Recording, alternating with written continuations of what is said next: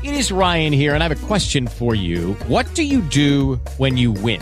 Like, are you a fist pumper, a woohooer, a hand clapper, a high fiver? I kind of like the high five, but if you want to hone in on those winning moves, check out Chumba Casino. At ChumbaCasino.com, choose from hundreds of social casino-style games for your chance to redeem serious cash prizes. There are new game releases weekly, plus free daily bonuses. So don't wait. Start having the most fun ever at ChumbaCasino.com. No purchase necessary. VGW Group. Void where prohibited by law. See terms and conditions. 18+. Lucky Land Casino, asking people, what's the weirdest place you've gotten lucky? Lucky? In line at the deli, I guess? Aha, in my dentist's office. More than once, actually. Do I have to say? Yes, you do. In the car before my kids' PTA meeting. Really? Yes. Excuse me, what's the weirdest place you've gotten lucky? I never win and tell. Well, there you have it. You can get lucky anywhere, playing at LuckyLandSlots.com. Play for free right now. Are you feeling lucky? No purchase necessary. Void where prohibited by law. 18+. Terms and conditions apply. See website for details.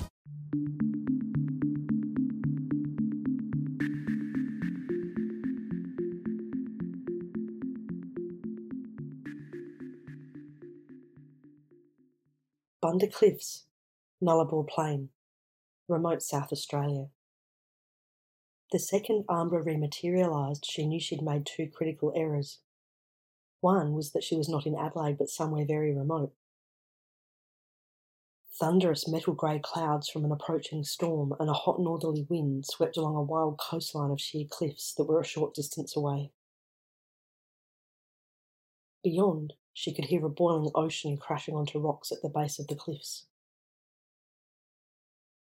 The second, and more frightening realisation, was that the sun had completely set, leaving only faint light on the horizon. It hit her like an iron bar. She had not accounted for the change in time zone.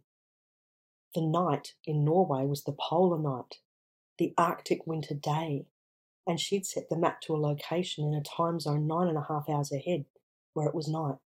Necro would not be burned to a crisp under the blazing summer sun as she had imagined. She was out here, alone with him, no way of calling for help. The leap had knocked the breath from her lungs, but she quickly got to her feet to see Necro close by, also shaking off its effects. I am the only thing preventing him activating Nadir and causing catastrophic loss of life, if not flooding the entire globe, inside 24 hours. But he was physically bigger and stronger than her, and she blocked out the thought of what had happened to her mother's colleague. The moon was obscured by clouds. The last remnants of light were about to be extinguished on the horizon. It would soon be completely dark, and there was no artificial light out here. She had no torch, no phone. Nothing on her or on the ground that she could use as a weapon. How can I possibly outrun him? And there's nowhere to hide on this flat, treeless plain. Ambra put her hand in her jacket pocket. She could feel the smooth, unusually cold, hard surface of the Saturnian diamond inside its pouch. At all costs, she could not let him have it. I have to fight him, stall him, whatever it takes until the sun rises. For how long? 8 hours? As she watched, she realised that Necro was not moving easily. The heat, the last faint glow of the sun, and the full moon which had appeared between the storm clouds was weakening the Nautilin, who had been exposed to it for more than a minute now. And he was already weakened by exposure in Svalbard to the light of the moon and the aurora borealis. With a surge of hope, she stood to face him. His breathing laboured. Necro fixed her with a stare, holding out his hand. Give me the diamond. Ambra pressed her lips together and shook her head once. No. You know what I am capable of, he warned. Yeah, I do. That's why you're not having the diamond. Necro's lip curled. Ambra glanced in the direction of the crashing surf. Can I outrun him to within throwing distance of the cliff? Then I could hurl the diamond over it. Though the sea was Necro's familiar environment, he would never find it among the treacherous rocks and surf, even if he could find a safe way to get to the base of the cliffs. What he would then do to her was another question, but if he got away with the Saturnian superconductor, there would be far greater consequences. Necro took a step towards her, tapping his fingers on his lips. Would you like me to give you a little kiss? Necro taunted, his eyes taking on a murderous look. He took another slow step towards her. Ambra stood her ground but tensed all of her muscles. You know you can't stop me. Why not just hand it over and save yourself the pain of my taking it from you? Because you are a psychotic maniac who will use it to drown billions of people, including me. I'm getting good at it now. I believe you're familiar with one of my previous efforts.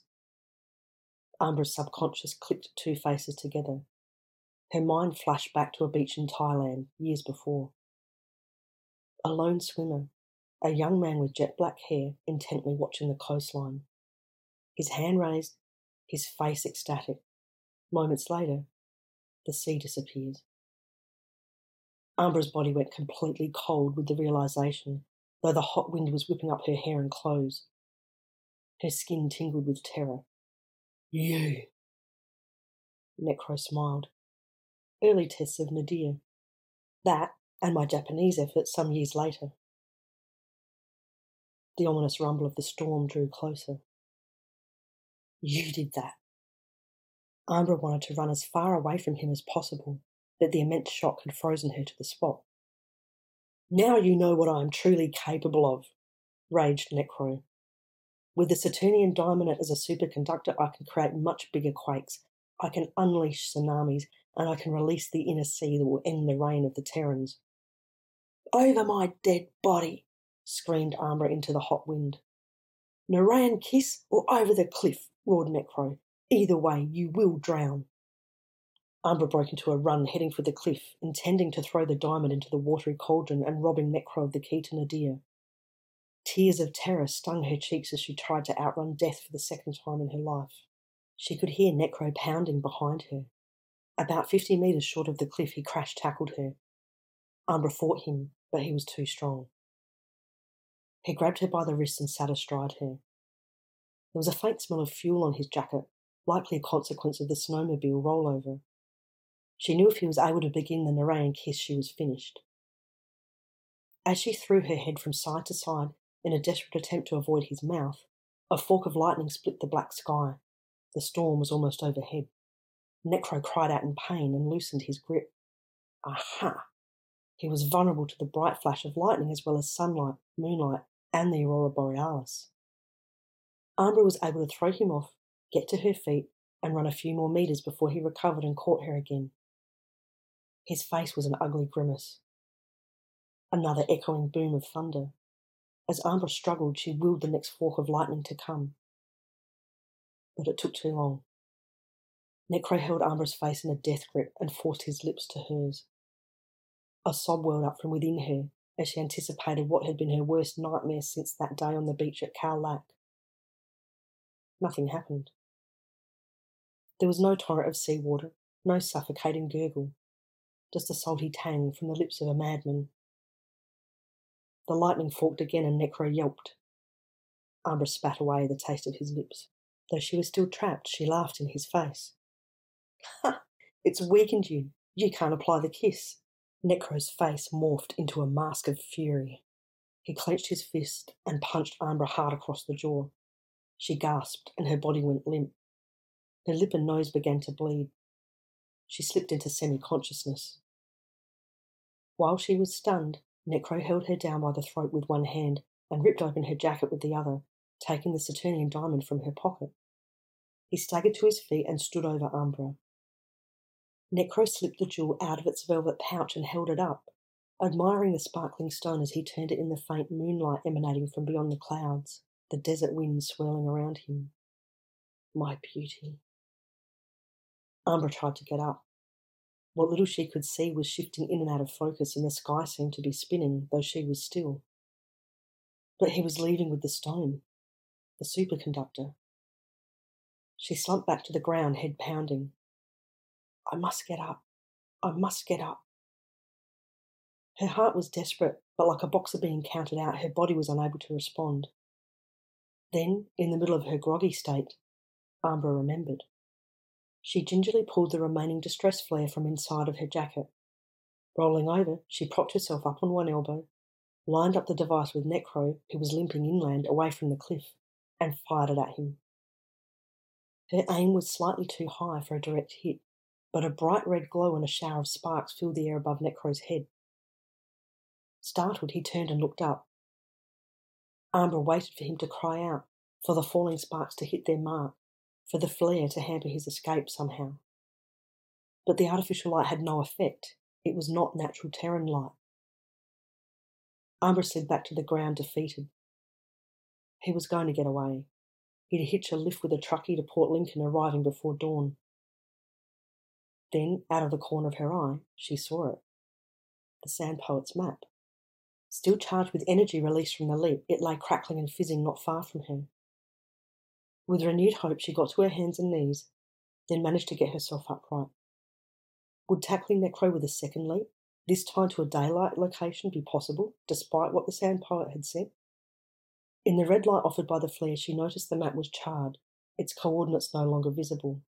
Her heart sank. The Sand Poet was right. Then Ambra noticed faint tendrils of smoke rising. The map had landed on a small pile of dry brush and twigs. There was little in the way of food for a fire on this treeless plain, but there were some smaller branches that looked like they'd been brought in for use as firewood by campers who had passed through the area. As the red light faded, Ambra grabbed as much fuel as she could find within reach, including a couple of small branches, and fanned the smoking pile. She gently blew on it.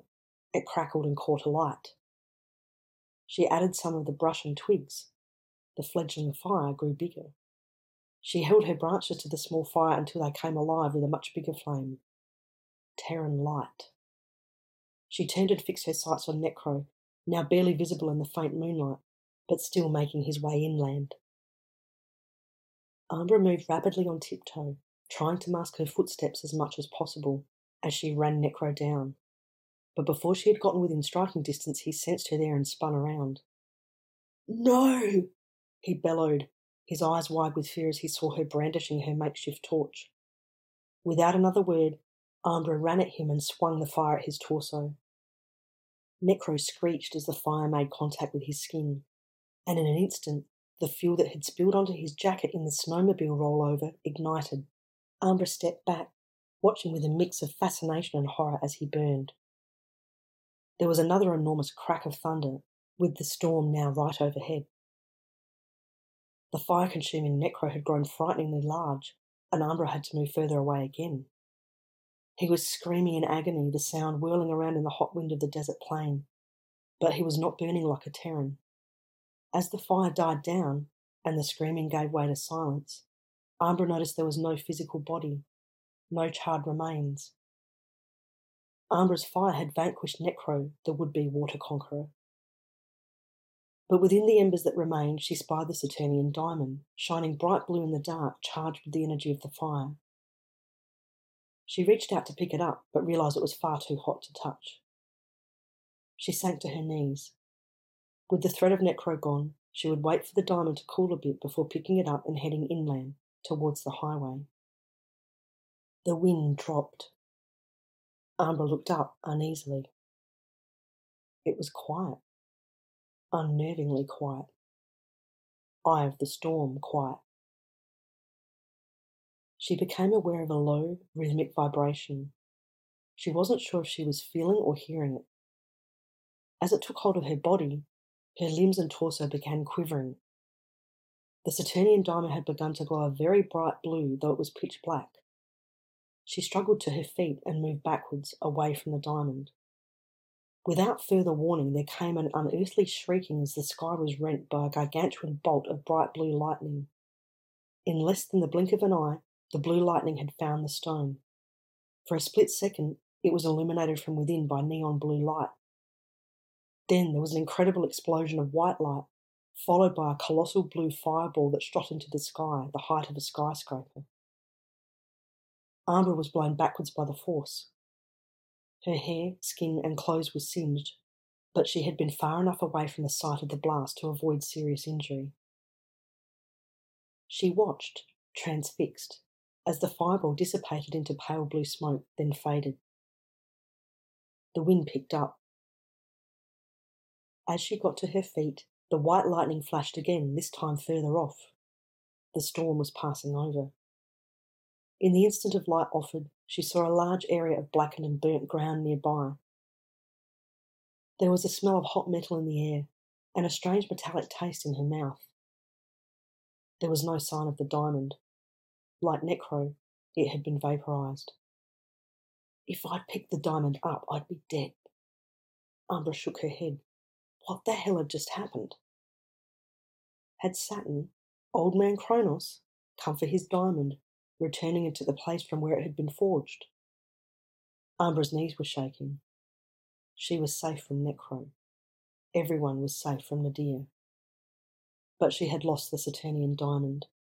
Mage was now unable to be operationalized, and with Necro's legacy of lies corroding civilization into a state of despair, Mage was needed more than ever. Not knowing what else to do, Umbra began staggering away from the cliffs, crying bitter tears of shock, relief, and regret. Now that the storm had moved over, the full moon emerged from behind the clouds. Finding her way by moonlight, starlight, and the occasional far-off dull boom of thunder and flash of lightning, Umbra hobbled inland until she found the transnational highway in the middle of this nowhere. She peered up and down the thin strip of grey that stretched out into an inky void beyond the reach of the moonlight. Not a soul. How long would it be before a car or truck approached? She collapsed beside it, aching and completely exhausted.